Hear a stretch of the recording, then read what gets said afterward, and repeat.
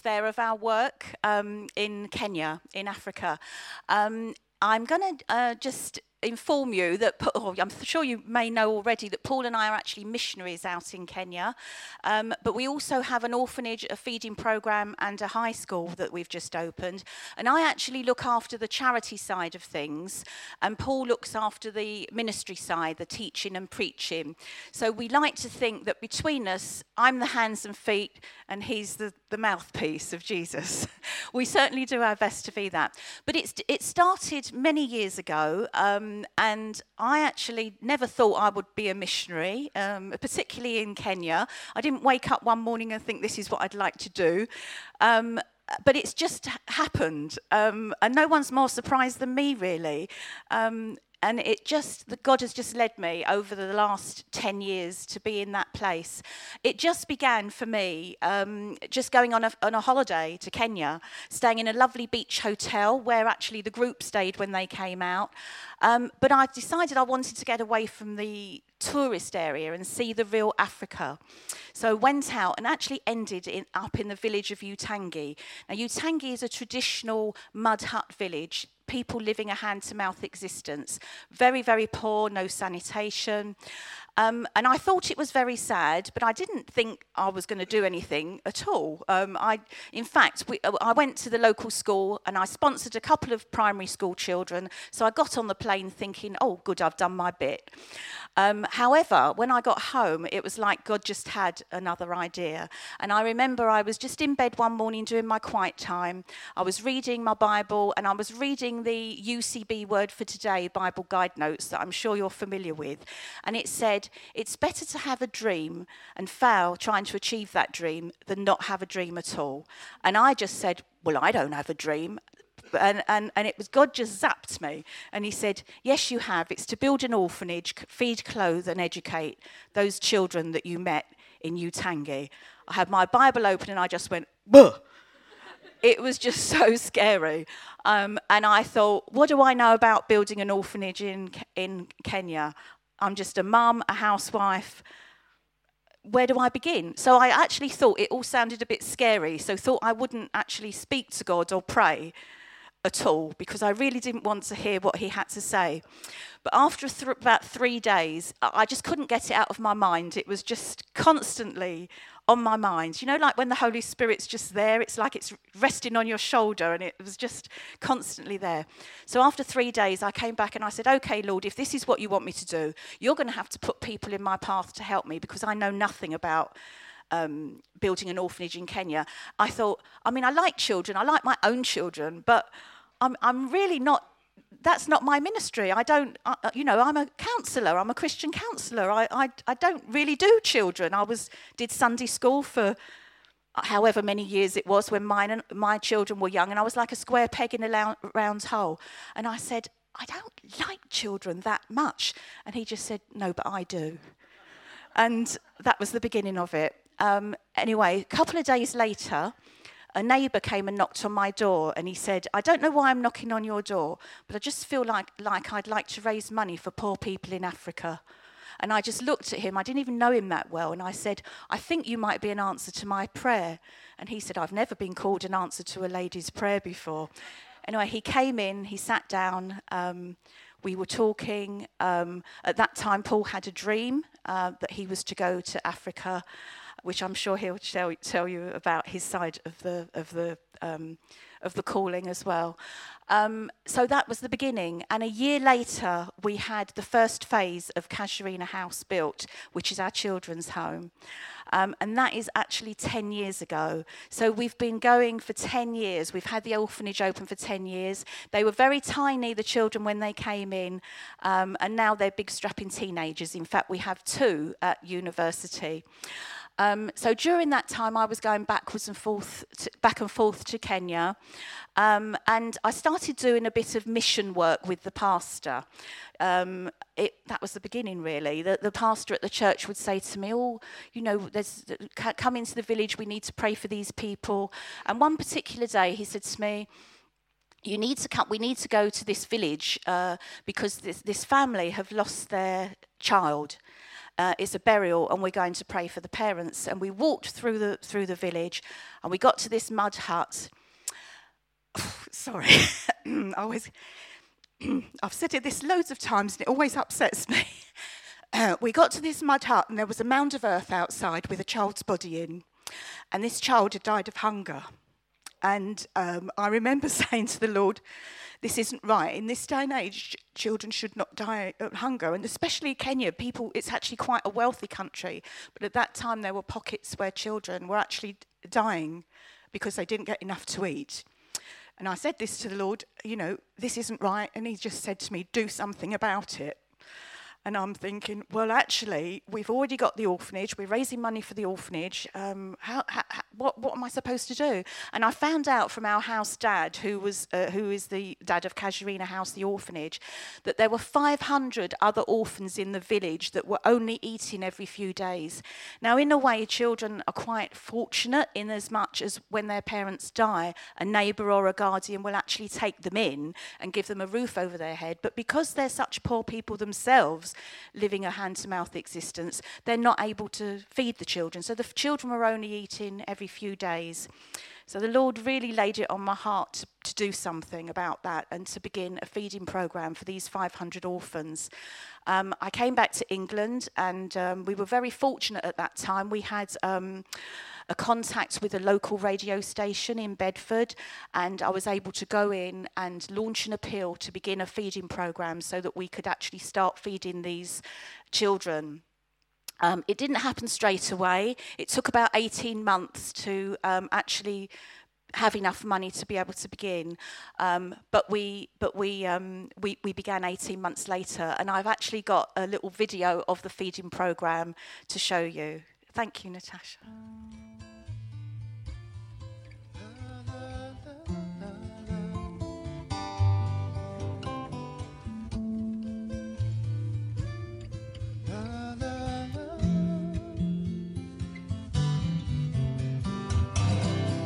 Cry for all the innocent ones, born into a world that's lost its heart, for those who never learn to dream, because their hope is crushed before they can start.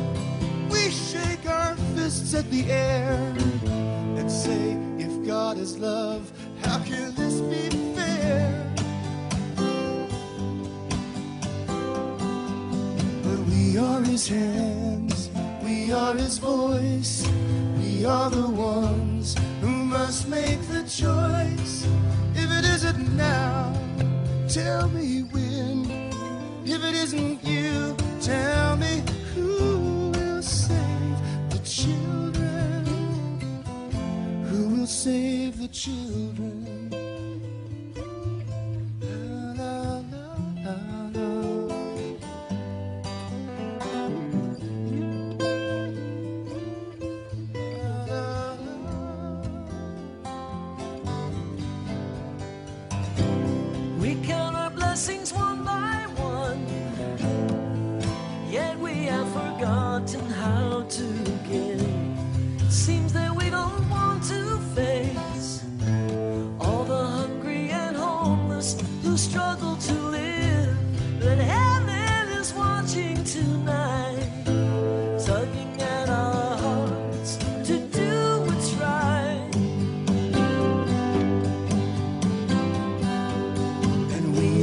Hands, we are his voice, we are the ones who must make the choice. If it isn't now, tell me when. If it isn't you, tell me who will save the children. Who will save the children?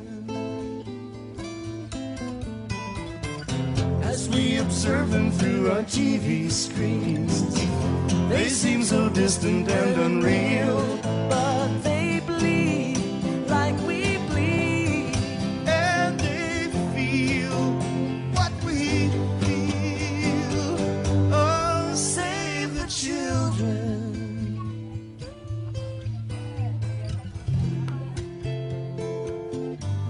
Somebody please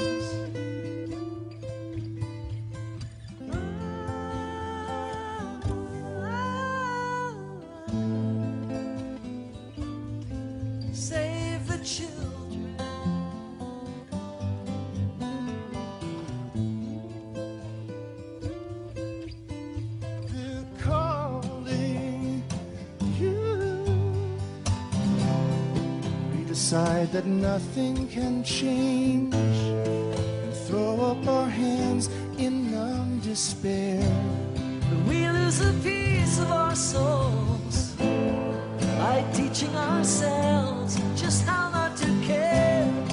Christ would have gone to the cross just to save one child from being lost. And we are his hands, we are his voice, and we are the ones who must make the choice. And it must be now, there's no time to wait. And it must be you, no one can take your place. Can't you see? Only we can save the children.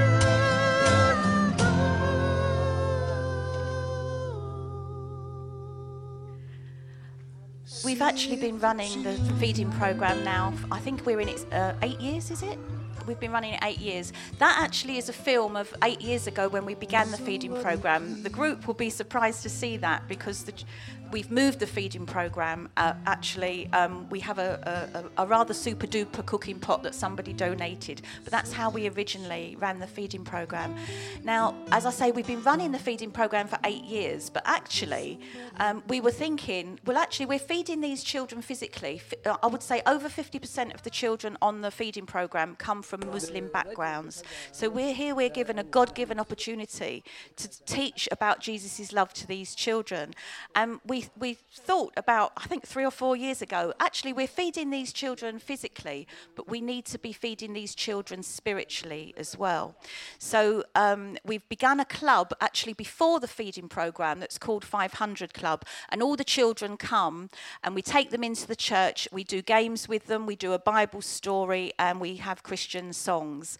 And some of the group that came out from here actually helped run that club when they were here. I think Zoe did the story, didn't you? Now we feel like we're feeding them spiritually and we're feeding them physically as well. And it's actually quite interesting because a lot of Muslims aren't supposed to go inside a church. They're not allowed to. So some of the children stand outside on a Saturday while it's all happening. But because there's so much laughter and fun going on inside, they're just so busy looking through the window, they get to hear the story anyway, the gospel story anyway. They just don't come in. So that's where we were, and then we always felt that the further vision was to build a Christian high school because primary education in Kenya is free, and so children are educated, but when it comes to going to high school, it actually costs. So most children, or a lot of children, certainly poor children, do not get the opportunity to go to high school. So we had the land for, I think, 8 years or something. And then about 4 years ago, it was actually when Paul and I got married 4 years ago, we went to America, to Florida for our honeymoon. And before we went, we were just praying that God would open a new door of funding so that we could start to build the high school. And he did. It was amazing. And we got our first donation, so we were able to put the foundations down for the school. We've been fundraising and going back to America the last 4 years, and I'm so thrilled to say that in January this year, the 7th of January, we opened our doors to our first 70 orphans and disadvantaged children. That was the group that came out. They came to the opening. It was a fantastic celebration. It wasn't just the opening of the high school that we celebrated. It was actually our 10 years anniversary of the opening of the orphanage. So I'm going to show you a quick clip of the high school opening. The children in the yellow T-shirts that are singing are actually our Casuarina House children. So look out for them because, as I say, they're our orphanage children, but they're all up here now. They're not so little and cute anymore. They're still cute, but they're not so little. Together. Before you is Celebration High School, ready to present a poem entitled Long Live Casuarina International and my dear friends. Sit back, relax, and enjoy. Welcome.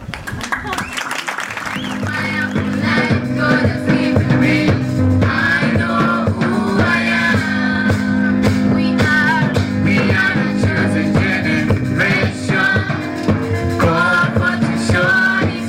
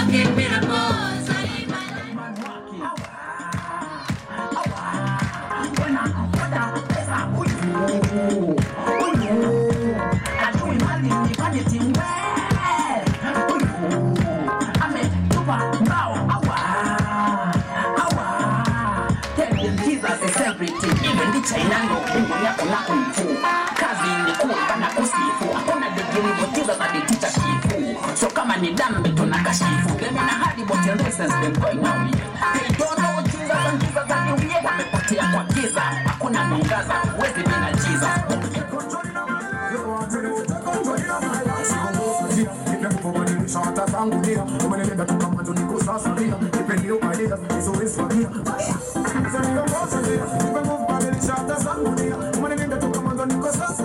Cut this ribbon and declare that Celebration High School is open.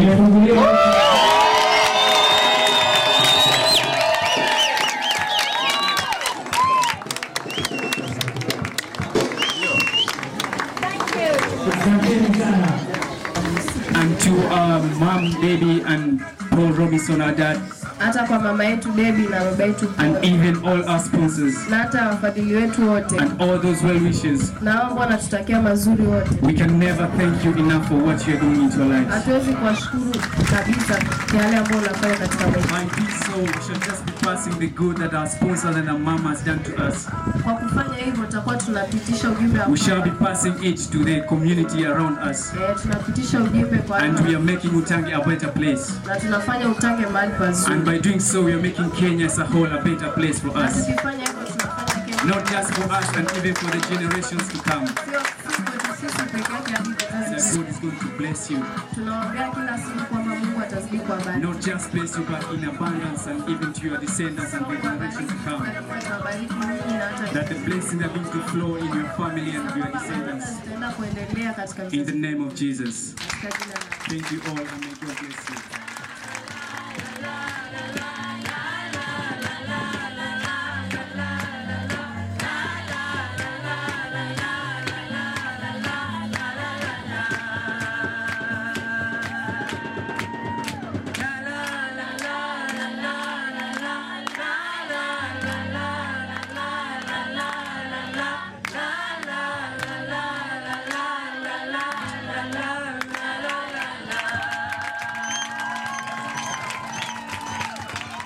I'm not such a good dancer as those guys, am I really?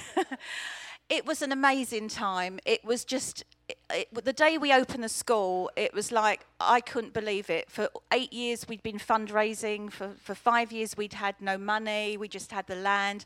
And we opened, and it was like the building has life. Thank you, Jesus. And the first week that we opened the school, I just couldn't contain myself. I was just listening. I could hear the teaching going on. I could hear people in the reception. It was buzzing. And I was just walking around the school going, thank you, Jesus. Oh, thank you, Jesus. It was just amazing that it was just, as like I say, the building has life. It was hard all the way because it was a Christian high school and we wanted Christian teachers. So we were looking for everything Christian. We actually said, which you couldn't get away with in this country, we actually said we have some Muslim children in the school and we didn't want to exclude Muslim children. And so we actually made a contract with the guardians or the parents to say that they've got to agree to there will be no head covering in the school, that we won't accept any praying to other gods on the premises. If they want to pray to other gods, then they have to do it off of the premises. And what was the other thing? Oh yeah, we won't be celebrating anything other than Christian festivals. And as long as people adhered to those criteria, then they were allowed to come into the school. Yeah. What did you got one there? Oh, am I in? Yeah. Can you hear me? Oh, okay, that's cool. Okay. I just want to take the mic away from me, just when you were looking at all the yellow ones there, the Casarina kids, we were just watching them dancing and for the celebration, and I felt so proud, because we've had them from little, and now they're so big, and they're performing, and they actually perform at a hotel as well. They've performed for the group that came out to the hotel. And I felt so proud of them, and I was looking at them, and then it was like I was watching those, God kind of directed my eye over to all of the sea of 70 turquoise children, and said, now you have these. And it was like what we've done now with these children. We are now kind of being responsible to do that with these. And it was kind of like so kind of amazing, really, to think that. And I've been able to go into the classroom, and all of them have a Bible, so I kind of do a Bible session with them. And it was really wonderful. On the first day, I said to them, okay, open all your Bibles. Who would like to read for me? And a little girl who was a Muslim girl who came covered with her head covered, and her mum, came, and they said, we want to come to this school. We're more interested in her education than we are in our Muslim faith, basically. And they said, and Khadija, this girl, was the first to put her hand up and said, I'll read it. So it was great. Yeah. You do all these things and you think, you have to be so close to God and listening to his voice. And, I question everything all along the way. Is this what we're supposed to be doing? We're not just building a high school just because it's a good thing to do. We want to be doing God works. We want to be doing kingdom work. We don't want to just be doing good works. And 10 years ago when we first started the project, I was in my quiet time and God gave me this picture.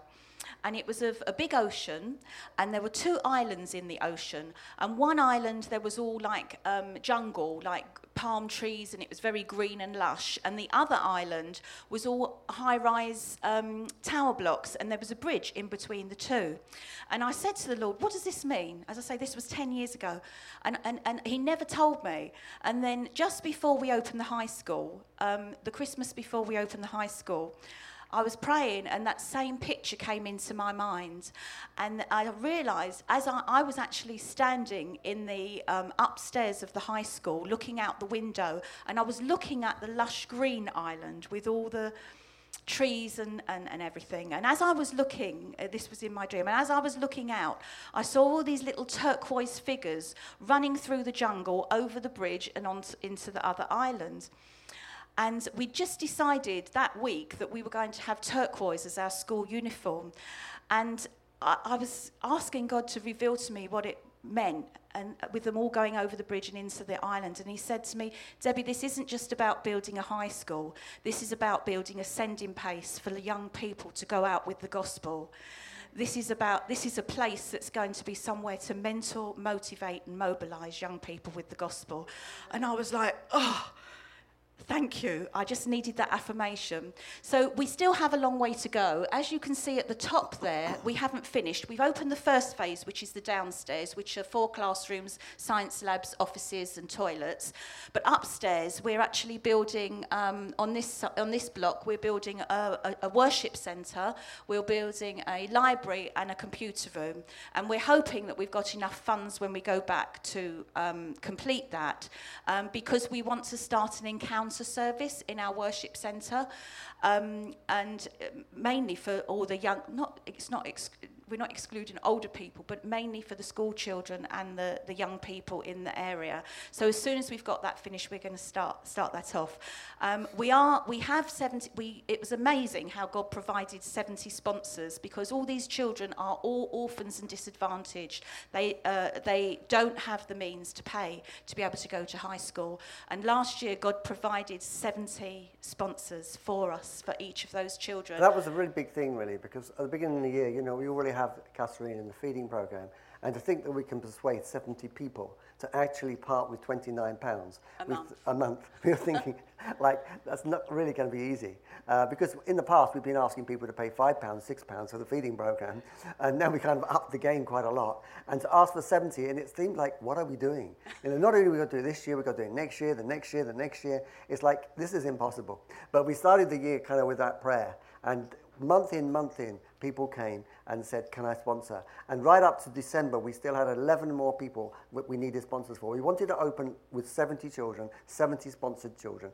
And even right to the last day, we got an email on the last day with 1 child left and said, can I take a child?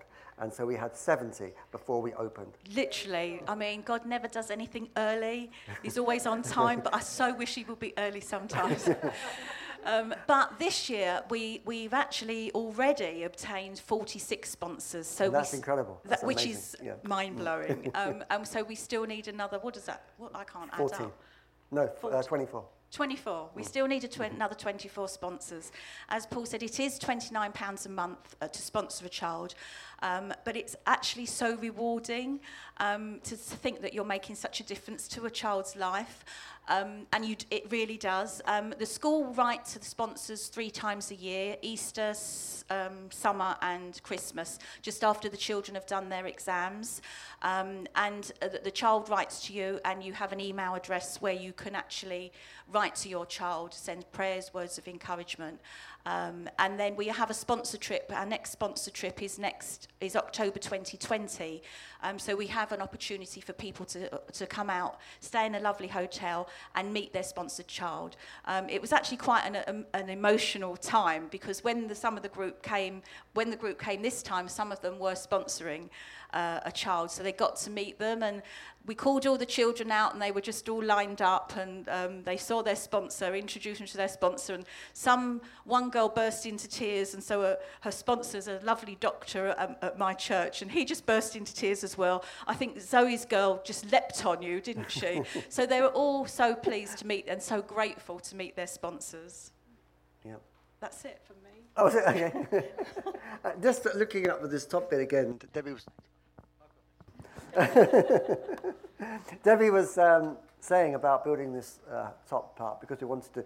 What we're interested also, of course, is spreading the gospel. And so we want these children, when they've done their 4 years at school, some of them will go to college, some of them may go to university, some of them will start work. But we're hoping that some will stay on and we will do a Bible college. We are planning on a Bible college so that by the time these children have reached that age, we will be set up for children to come into a Bible college whereby they can stay and they can learn how to do missionary and we can send them out. We believe that God is creating a sending base, and this is the children that we're going to work with. So, it's an amazing sort of picture that we feel that God's given us, and we're kind of really excited about it, even though we know that we're going to struggle. We struggle because all the time we think about the finance, but we know that God knows. I say it's God's will, it's God's bill. He has to do it. He has to make it happen, and we're sure he will. But one of the things is, when I'm saying this, is that we're interested, as we said, doing the children's club because we wanted to teach the children. We're also teaching pastors. We have 30 pastors that come every year, sometimes 2 times, sometimes 1 time a year. We do a residential with them for 3 days, and we teach the pastors because there are so many pastors in Kenya who don't have any training. You start a church by having a crusade. You have a crusade and you convert 30 people. The next Sunday they meet round a tree and they meet round there for a while, and then they decide who the leader is, and then they start praying and getting a few poles up and then the roof up, and then you have a church. But the pastor isn't really trained. And so there is a need for training of pastors. And I think only one person of the 30 that we have, one isn't it, has had any official training. And in fact, they come even without Bibles. So how to be a pastor without a Bible, I don't know, but they do. They come along to the session and they say, have you got a Bible? So so what my heart is for the commission that Jesus has given us, that we go into all the world and we preach the gospel. And that's what God wants us to do. And that's what we have to keep as our focus as a church. Jesus said, I'm going to make you fishers of men. And a fisherman doesn't sit in his boat and wait for the fish to jump in. The fish never jump in. He has to go out into the lake. He has to do the fishing. He has to find the fish. He has to hook the fish. He has to bring the fish in. And then Jesus says, not only bring them in, but disciple them. Hang on to them. It's not just fruit. It's fruit that remains. It's fruit that stays. And so we have to disciple them. And so the commission we have, as a church, and I feel sometimes the church needs to kind of wake up to the reason that we exist is to evangelize, is to bring people the gospel, is to bring people into salvation. Because that's what we should be doing. And it's not about clapping, it's not about singing, it's not about getting new choruses, it's not about having good songs and good Bible studies. It's actually about the commission that we have to go out and preach the gospel. And of course, then we have to disciple them. So we have to have Bible studies as well. So I want to just look at something that happened. I was, on a Thursday night, I get the kids together in the house, and we have a Bible study. And I was doing a Bible study with them on Colossians. So I'm going to kind of just show you a little bit of what we saw in Colossians, and what God also did kind of to me as a result of reading this to the children. So 1 Colossians, can I put Colossians up there, if it's possible? I know this lady at the back here, Samantha, is it? Natasha. No, Colossians. I got the wrong one, sorry. Oh, did I? Oh, I don't know why. So she's got all the wrong verses there. But Natasha says, don't worry, I can just stick words up there while you're speaking, she said. Chapter 1, Colossians chapter 1, and verse 8 to 12 is what we're going to be looking at. So I was talking to the children, and we're particularly looking at a particular verse that says that we should endure suffering joyfully. It's like, how's that possible? If you're enduring, it just doesn't sound like joyful. These words don't quite go together. If I'm enduring, it's not happy. It's like a struggle. And if I'm suffering, well, then I'm certainly not happy. So, how do you endure suffering joyfully? And so we were talking a little bit about that. And let me just read these verses to you that are in Chronicles chapter 1. Colossians, sorry. Who said Chronicles?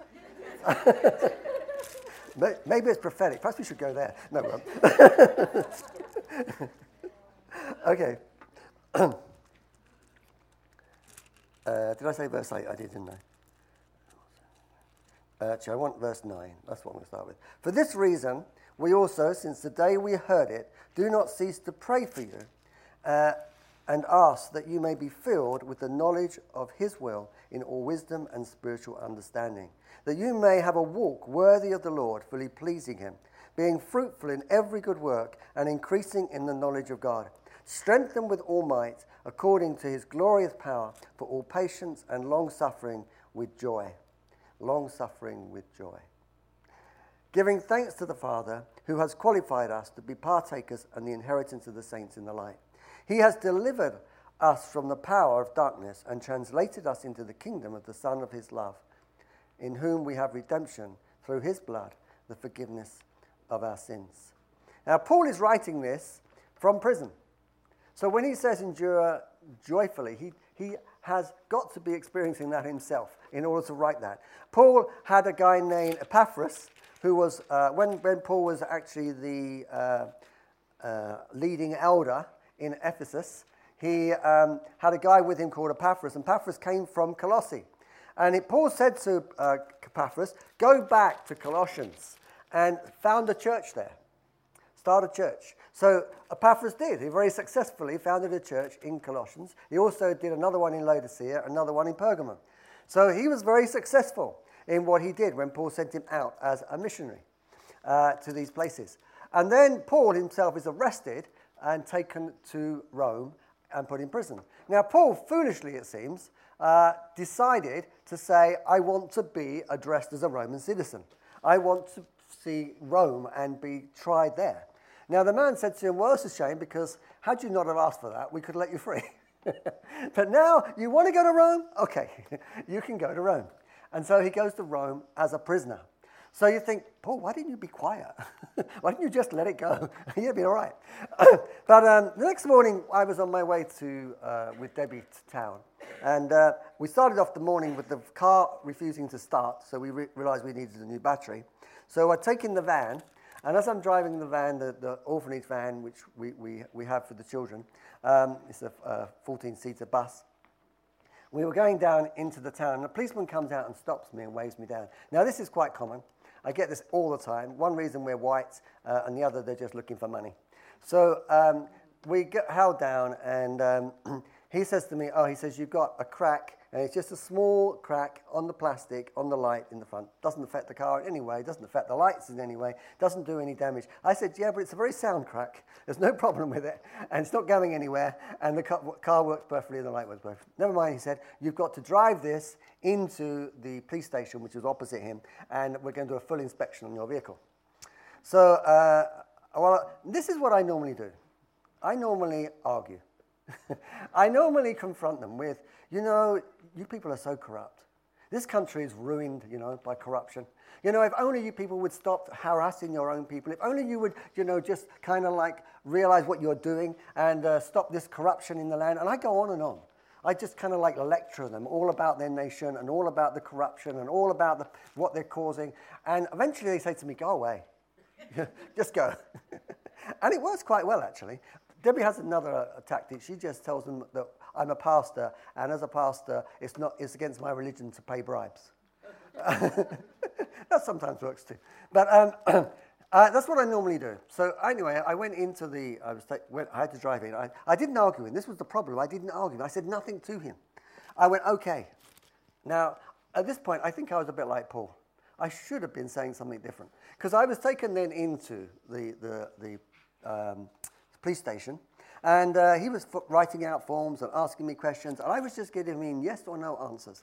Until eventually he was then leading me to a van, and he said, okay, this van is going to Shimmer Attire, which is 3 miles away, and it's a jailhouse, and you're going to have to wait there for around 7 hours for your hearing. So I'm thinking, well, if I'm going to go in this van, I want my bag. My bag's in the van. So I said, okay, I'll go in the van, but I need to go and get my bag. It's in the van. He said, no, it's okay. We've taken the keys. The keys are now locked away. He says, it's perfectly safe. And I said, no, this is a police station. I really am not going to leave my keys in a police station. I said, this is the most corrupt place in Kenya. So I started a little bit. And then he's going, don't be ridiculous, blah, blah, blah. And then someone said to him, oh, let him have his bag. Because I wasn't getting on the bus. I was going to stand there arguing. So, and eventually I went and got my bag. While I was getting my bag, he's walking with me. And while he's walking with me, he's saying, now, Mr. Casarina, because Mr. Casarina is the name on the side of the van, Casarina Orphanage. He said, Mr. Casarina, he said, you don't really want this, do you? And I'm ignoring him. And he's kind of like just saying, perhaps we should do something. What can we do? And so I'm going to the back of the van, and I'm ignoring him, and I get my bag, and I come out, and he goes, look, Mr. Casarina, he said. I said, look, my name's not Mr. Casarina. I'm not Casarina. And I realize that what he is thinking is that Mr. Casarina is the owner of a nightclub. The nightclub is a fairly sleazy place that has a pole and a lady going up it outside. And he thinks that I'm Mr. Casarina. And so he thinks there's money here. And he can't understand why I'm kind of ignoring him. So anyway, I get carted off to the prison. And I go there. And I'm realizing that God... I know, just one other thing I have to tell you. Because he says to me... Oh, the nightclub's called Casarina. Yeah, the nightclub's called Casarina. Did I not say that? No, okay. The nightclub's called Casarina. So anyway, he thinks I'm from the Casarina nightclub. So anyway, he says to me... I say to him, no, I run an orphanage. So he gives me... I show him my card that says Casarina Orphanage. Why didn't you tell me, he said. He said, if you'd have said, he said, you haven't even spoken to me. I said, no. He said, if you had told me, he said, I'd let you off. He said, look, tell you what I'll do. I'll take you to my boss. Tell the boss that the officer is being very finicky about a little bit of cut on your lights, so he agrees with me. And he says, just say that and say what you do, and he'll let you off. So we go over to the office. And while we're walking to the office, we go into the office, and he's having a row with a member of his staff. And they're shouting at each other. And we walk in, and he says, get out, get out. So we get out, and the policeman turns to me and says, I don't think he's talking. He won't talk to us. So I said, what now then? He says, I don't know. So we wander around, and the guys now got the van's waiting. There's only one seat for me. And so I'm saying to him, what should we do? And he says, I don't know. And in the end, he walks away. He says, I'm sorry, I can't help you. And they're calling for me to get onto the van. Now, as I'm getting on the van, I know that God's up to something. I could have done my usual confrontation and got away. I could have got off by the boss if he wasn't having a row. But now I'm suddenly on this bus on my way to the jailhouse. And so I'm thinking, God's got a plan here. And actually, as I'm thinking this, I get quite excited. I'm thinking, I'm going to the prison. I've got a captive audience. I've got all these guys who I can talk to. And, suddenly I'm realizing I can feel joy with this kind of bit of suffering that I'm going to endure. And so I'm going up to the jailhouse, and as I get there, I've had a bit of banter in the bus with people, and I've chatted to the guard there, and she says to me, oh, don't worry, she says, you'll have a cup of tea and a sandwich when you get in. So she's lying too. But we get in there, and it's a very dirty, dingy, horrible place. I think I've got a picture somewhere. So I'm going in there, and yes, if you can see it. I get into the prison, and the moment I get in there, I'm chatting to some of the guys. In fact, I announce myself when I come in. I say, hi, everybody. I'm your local tourist. I've just come to see this place. I've never seen it before. Anybody like to lead me round? And they all look at me like I'm crazy. But a couple come and talk to me. And then Debbie turns up to this place here, which is an opening. It's a holding house. So basically, if you get picked up off the road, you get taken there. But all the prisoners, most of them are there. There's about probably a dozen in there from the road, but all the rest are actual prisoners that have been brought from their prisons to this holding place to wait for their court hearing. So this is the place they're kept for the court hearing. So we're all in there waiting for our court hearing. And these guys, I'm kind of like joking with them. And when they see Debbie come up, and Debbie says, oh, I must take a picture of this. They actually think I am a tourist. They think, he's a tourist. That's all he does. And so anyway, I'm chatting with them. But God opened up for me an opportunity in there to really pray with some of these guys. There was 5 guys sitting again in one of the cells. As you look back down the corridor, there are actually 3 cells down there, and they're all open doors. And right at the end, actually, there's a little corridor with at the end of it, there's a toilet with no door, just a hole in the ground, which I didn't use. So. So I went back to one of those cells, and there was 5 guys sitting in there, and they were just leaning up against the wall, and someone's asking me who I am, what do I do, why am I here, and so I'm telling them I'm a pastor, and I run an orphanage, and they're saying, oh yeah, that's cool. So, and then I said, you know what, can I chat to you guys? So, and they're going, yeah, so I said, okay, I want to tell you a story. So behind me is the wall, and it's filthy dirty, so I'm using my finger to kind of wipe on the wall, because I want to kind of show them something. And what I'm showing them, actually, is something that I actually use in the prison. I used to work in the prison for some years, and I used to use this illustration, whereby if you look like this, you're like this on a flat area, you're kind of a triangle sitting on a flat ground, you are safe, aren't you? You're kind of like secure. Right? But if something happens in your life where you get turned upside down, the triangle goes like this, it's a bit wobbly. Okay? So what I said, that, sometimes in our lives, God causes us to get into a place where our lives get turned upside down. And the reason he does that is because he wants to get our attention. We find in the book of Revelation, it says that God disciplines and rebukes those whom he loves. That's because he wants our attention. But the next verse says, behold, I stand at the door and knock. If anyone opens the door, I will come in and live with him and he with me. So with that rebuke or discipline that might come into our lives, with that turning upside down that might occur, some kind of issue that occurs in our life, it's God getting our attention so that his voice can be heard. So if anyone will hear my voice, I will come in and sup with him and live with him and him with me. And so I was telling these guys, you're all here for some reason or other. And none of them were there for traffic offences, so they had other problems. And I said, you've been turned upside down, but God was getting your attention. So I shared this with them, and they said thank you, and I didn't really get that much response, particularly from them, but they were listening, which was quite nice. So as I was coming out of the cell, there was a guy also who'd been listening, and he said to me, can I speak to you? I said, yeah, okay. He said, look at this mark on my head here. So I looked at the mark on his head. And he said, I have this mark, he says, because every night I kneel down and I put my head to the floor and I cry out to Allah to give me justice. He said the government was building a road through our land, he says, and they were taking too much land, and my mother was complaining. And they used a machete and hit her. He said, then I came to her aid and they called the police. I'm the one that's got arrested and put in prison.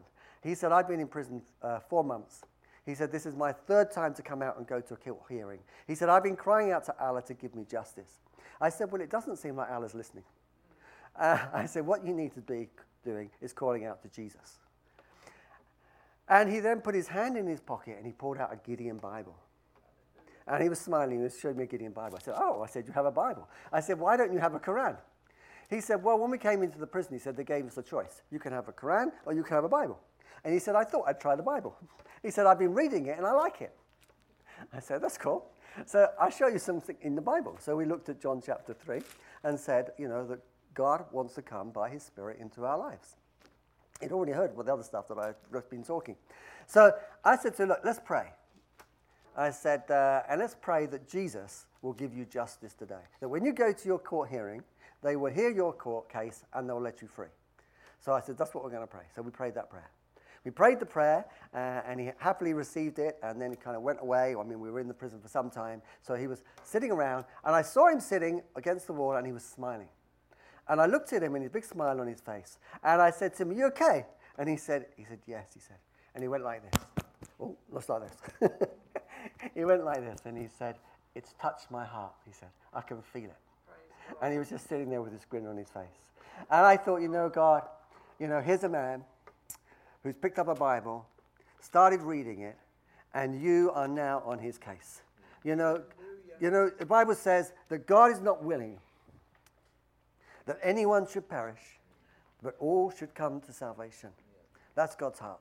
He doesn't want anyone lost. He wants to do what he can to bring us back, whatever that takes. I had a story once in Morocco where I was with a mate called Gary, and he was a Filipino. And we thought, where should we go in Morocco? Where should we go? Let's go evangelize somewhere. So we got a map, and we went like this. And we thought, wherever that is, we're going to go there. Remember, Gary? So we went down there. And so we went all the way down to Tisnet, this little place at the bottom, on our buses. Took us about, I don't think, it's about 3 or 4 hours or something, maybe more. Went right the way down. And in that place, it was quite strange because everybody wore light blue cloth. And they were Muslims, and there were just mosques, and it was such a Muslim place. And I actually gave a tract to a guy who came to the bus, got off the bus. He says, "Hi," he says, "can I take you to my uncle's hotel?" It's not an uncle's hotel, it's just somebody's who you can get a bit of money for. And so I gave him a tract. He said, "No," he said, "I can't take that," he said, "That's dangerous." And he pushed it back to me and wouldn't take it. And so we went to the hotel, and then he said, "Do you want to go and see the shops?" He says, "My uncle runs a shop." So we go to his uncle's shop. We went to this shop, and they had crosses hanging in the window. And I said to the guy on the show, I said, "It's strange, really." I said, "This place is so Muslim, and you've got crosses hanging in the window." He said, "Yeah," he said, "they're called Berber crosses." He said, "The Berber people used to be people of the cross." He said, "But then Islam came in. Christianity became illegal." So he said, "Come back," he said, "later tonight and talk to me."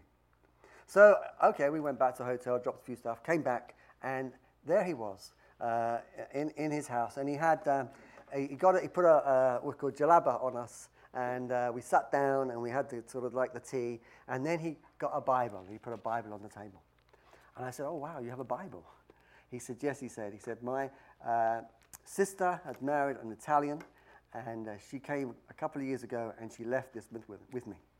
And he said, I've been waiting for someone to talk to me about it." God knows, doesn't he? God knows how to get people. What we need to do is make the divine connection. We need to be saying to God, "God, just make me aware, make me alert, make me open, make me ready to hear who it is. What is my assignment for today? Who can I meet on the bus? Who can I see in the shop? Who can I see in the marketplace? Give me my assignment today, because there's someone somewhere that needs to know the gospel, and we need to be the ones that are taking it. We need to be taking it out there." Sorry? Look. Jumba. She wants to remember Jumba. Sorry. Yes, Jumba came back after he'd been out to his hearing, and he came back to this place here, and he called out to the guys, he says, for me to come, and he said, "Jesus has heard our prayers. I'm free." And he handed me a photograph of himself, and he had his name on the back, Jumba, and he said, "Remember me." And he handed it to me. So, it was God, wasn't it? God knows, and God has a way. It's been a hard year. We really kind of struggled this year with different kinds of things. We got robbed. We had a robbery when we first arrived. Debbie put her back out and was for having to do her work sitting in bed with a bad back for 4 weeks. Then I went out with the children to a water park. One of the volunteers, they leave money and they say, "Treat the kids." So we went to a water park, which is a treat for us, really. So we take the kids out there to the water park. And I was there, and I had a small cut on my foot. And the bacteria from the water got into my blood, and I got septicemia. And over the next couple of days, my leg became very swelled up, and it was came on the Christmas day. I had a fever, and I had to just lay down, and it was swelled right up. And then next day we went to the hospital, and the doctor thought, "Oh, you've banged your knee, you've swelled your knee. We'll do an X-ray." We said, "No, it isn't that. We actually have." You can't really see it very well, but actually that was my leg at one point. And it did become a little bit scary. We went to the hospital, we had some antibiotics, but I actually was worried. Because people were saying you need to get your leg drained, you need to get it out your system, you can go into your blood, you can go into your bones, you can go into your tissue, you can lose your leg, you might even die. In fact, people kept telling me stories about people that died. So I was waking up at 3 o'clock in the morning. You can take that away now. I don't want to see it. At 3 o'clock in the morning, worrying and thinking to myself, I could die. You know, missionaries do die. And I thought, I could lose my leg. You know, missionaries might lose their leg. and I was thinking, Lord, I don't want to. I don't want that to happen. And I had these kind of worrying moments. And then one night, I was lying in bed, and I felt something shake my foot. And as I was shaking my foot, I was thinking, what was that? Did I imagine that, or what was that? And then I felt that somebody had come into the room. And as I was looking, and I was staring into the darkness, I felt there was something quite close to me, and began to speak to me in a strange language. And I knew that this was a demon. And it didn't scare me, which was nice actually to know. It didn't frighten me at all. In fact, all I was irritated by it. I just tutted. I went, like, what are you doing here? Like, why have you come? You can't touch me. And that's what I said. And at the moment I said that, there was this big flash of light in the room. And then when the flash had gone, it was just stillness and silence and peace. And I just thought that was God had just driven away the demon in the darkness. And it was, you know, God had come in that moment, in that prayer time, and had driven away the demon. And I felt actually at that moment I was also healed. I felt I was healed. It was going to be a little while before my leg completely recovered, but I felt the healing took place. So much so that within a few days I went back to the hospital. I'd be having to go every day anyway to have injections, but I'd gone back there and I said, can you give me another blood test? I want to check how things are going. And they said, no, they said, your leg is still too swollen. It's, you know, like it's no point in doing it this soon. It'll be the same results and it won't be any point in it. So I said, okay. So they said, come back in a few more days and maybe we'll do that. So I went back in a few more days and I said, can you give me a blood test now? They said, we would give you a blood test, but our machine's broken down. And so a few more days later I went back and I said, can I have a blood test? And they said, yes, you can, and it's a miracle. And I said, oh, why is that? They said, you know, it's Christmas time, it's New Year, there's no technicians, there's no one to mend this machine, we can't get hold of anybody, but we really needed it. So we decided to get round the machine and pray over it. They said, it's clicked into action, it's working. And so they said, now we'll do your blood test. They did a blood test, they came back and they said, your leg is perfect. They were surprised because it was so soon, because it was so quick. My leg was healing really well. In fact, by the time the group came, this was like December, they all came on when 27th was it, or when did they come? January something, yes. Well, by the time they come, they wouldn't even know there was anything wrong with my leg. It was just perfect. You know, God did it so quickly. So that I got my blood test back, it was okay. The nurse said to me, she said, your leg still looks a bit inflamed, she said. We'll give you some inflammation tablets. I said, no. I said, I'm done. I'm finished, I'm all right. And she said, yes, she said, Jesus rose from the dead. I'm sure he can do it with your leg. So I like nurses like that.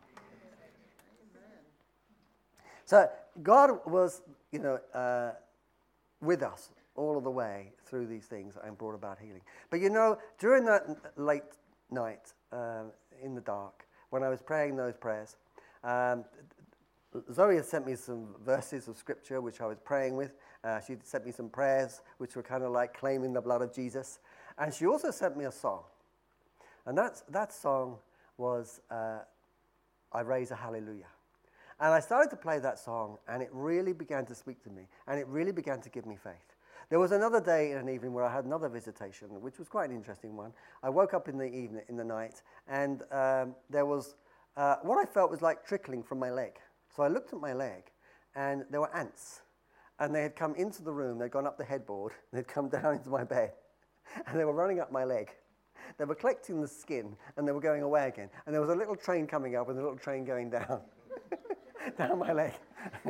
And I was watching it for a while. It was quite fun, actually. But eventually I decided to wipe them off because they were nipping me a bit, taking the skin away. But God was in it, you know, God was in it. And this song, I Raise a Hallelujah, kind of said the words that I felt were there. So I want to sing that now. I want us to just play that song. Can we have the musicians? Did you want to just say anything right at the moment before we sing? Sorry, I don't know where the thing is. There. Oh. I'm so sorry because it's very remiss of me. I wanted to say thank you to everybody here, and I meant to do it at the very beginning, but I got a bit carried away. But I just wanted to thank everybody here for your prayer support and for your gifts as well, because I know that on your mission, was it your Mission Sunday? Was it a Mission Sunday? People have been raising funds for us, and we have a beautiful picture, a canvas picture hanging in the orphanage with everybody's prints on, and you were praying for the individual children. And I'm so sorry I don't have a picture of the picture, but I promise next time we come, I didn't know we were going to be coming here, but we have the picture hanging in our orphanage with all the fingerprints of everybody here. So thank you, everybody, for that, and for people that are raising funds for us. I know Zoe and Caroline are doing a walk, and they need sponsors. They have a form at the back. So people in this church are doing things for us, and we really are grateful. So I just want to say thank you for your support. Thank you for your prayers. Okay. So just before we go into this song, or as we go into this song actually, it's raising a hallelujah in the face of the enemy. You know, when David went up the hill to attack Goliath, he was saying the words of God. He had a sword in his mouth. They gave him a sword, they gave him armor, but he didn't need it. He had a sword in his mouth. And the mouth that he was saying to Goliath, my God will deal with you. My God will deal with you. And I will give you to the birds of the air. And he's going up that mountain with those words, and it's a sword in his hand because he's got the words of God. And as I was singing this song, and as I was listening to these songs, and I was praying these prayers, it was like I had a sword that I was now pointing at the enemy. And I was now saying, declaring that God is in control of the situation.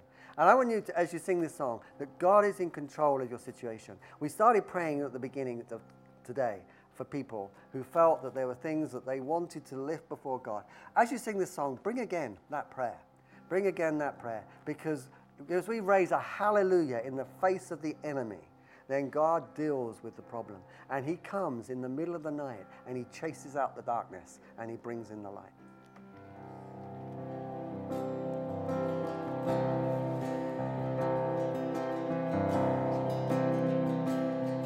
I raise a hallelujah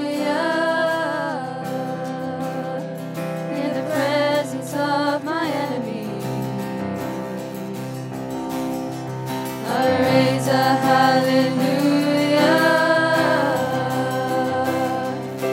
louder than the unbelief.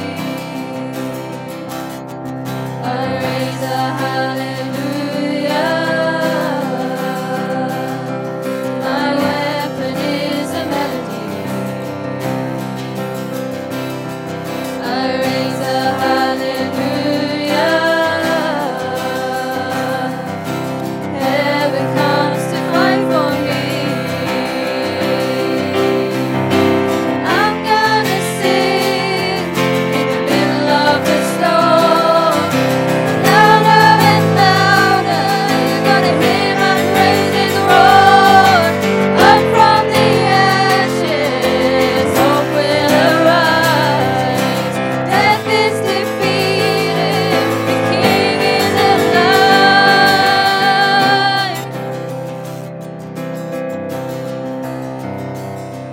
I raise a hallelujah with everything inside of me. I raise a hallelujah. I will watch the darkness flee. I raise a hallelujah in the middle of the mystery.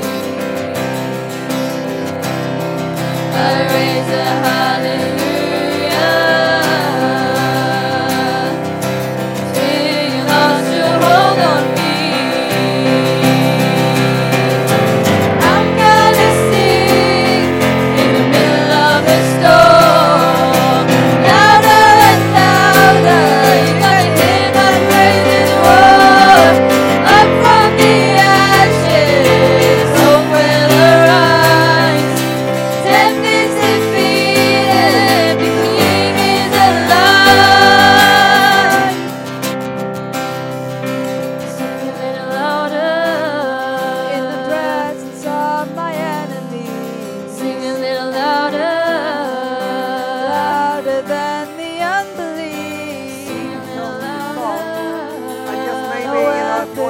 prayer to just come while we're singing this, sing a little louder. You know, just sing a little louder in your heart.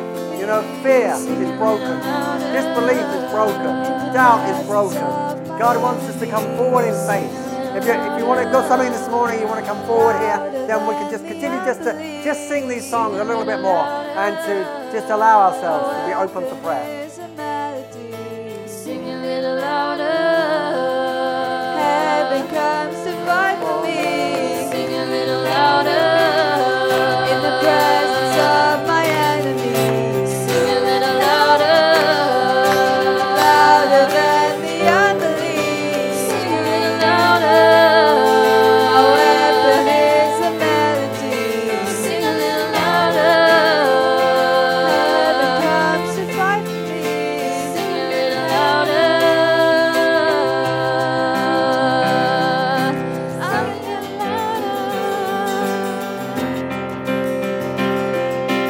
I'm gonna sing in the middle of the storm. Louder and louder, you're gonna hear my praises roar. Up from the ashes, hope will arise. Death is defeated, the King is alive.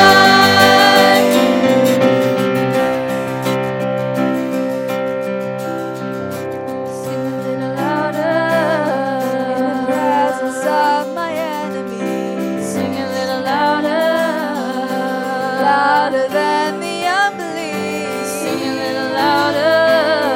My weapon is a melody. Sing a little louder. Heaven comes to fight for me. Sing a little louder in the presence of my enemies. Sing a little louder, louder than the unbelief. Sing a little louder. My weapon is a melody. Sing a little louder. Heaven comes to fight for me. Sing a little louder. I'm gonna sing in the middle of the storm. Louder and louder, you gotta hear my praises roar. Up from the ashes, hope will arise. Death is defeated, the King is alive. I'm gonna sing in the middle of the storm. Louder and louder, you're gonna hear my praises roar. Up from the ashes, hope will arise. Death is defeated, the King is alive. I'm gonna sing in the middle of the storm. Louder and louder, you're gonna hear my praises roar. Up from the ashes, hope will arise. Death is defeated, the King is alive.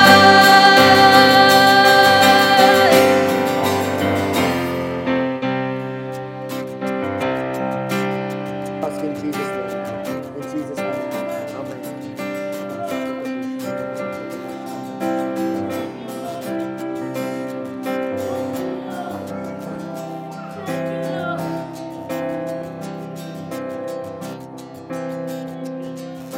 Okay, time has gone. We're going to let ministry continue. Time has gone for taking our offering. So if you've got tithes and offerings you'd like to bring, please bring them to the bowls here.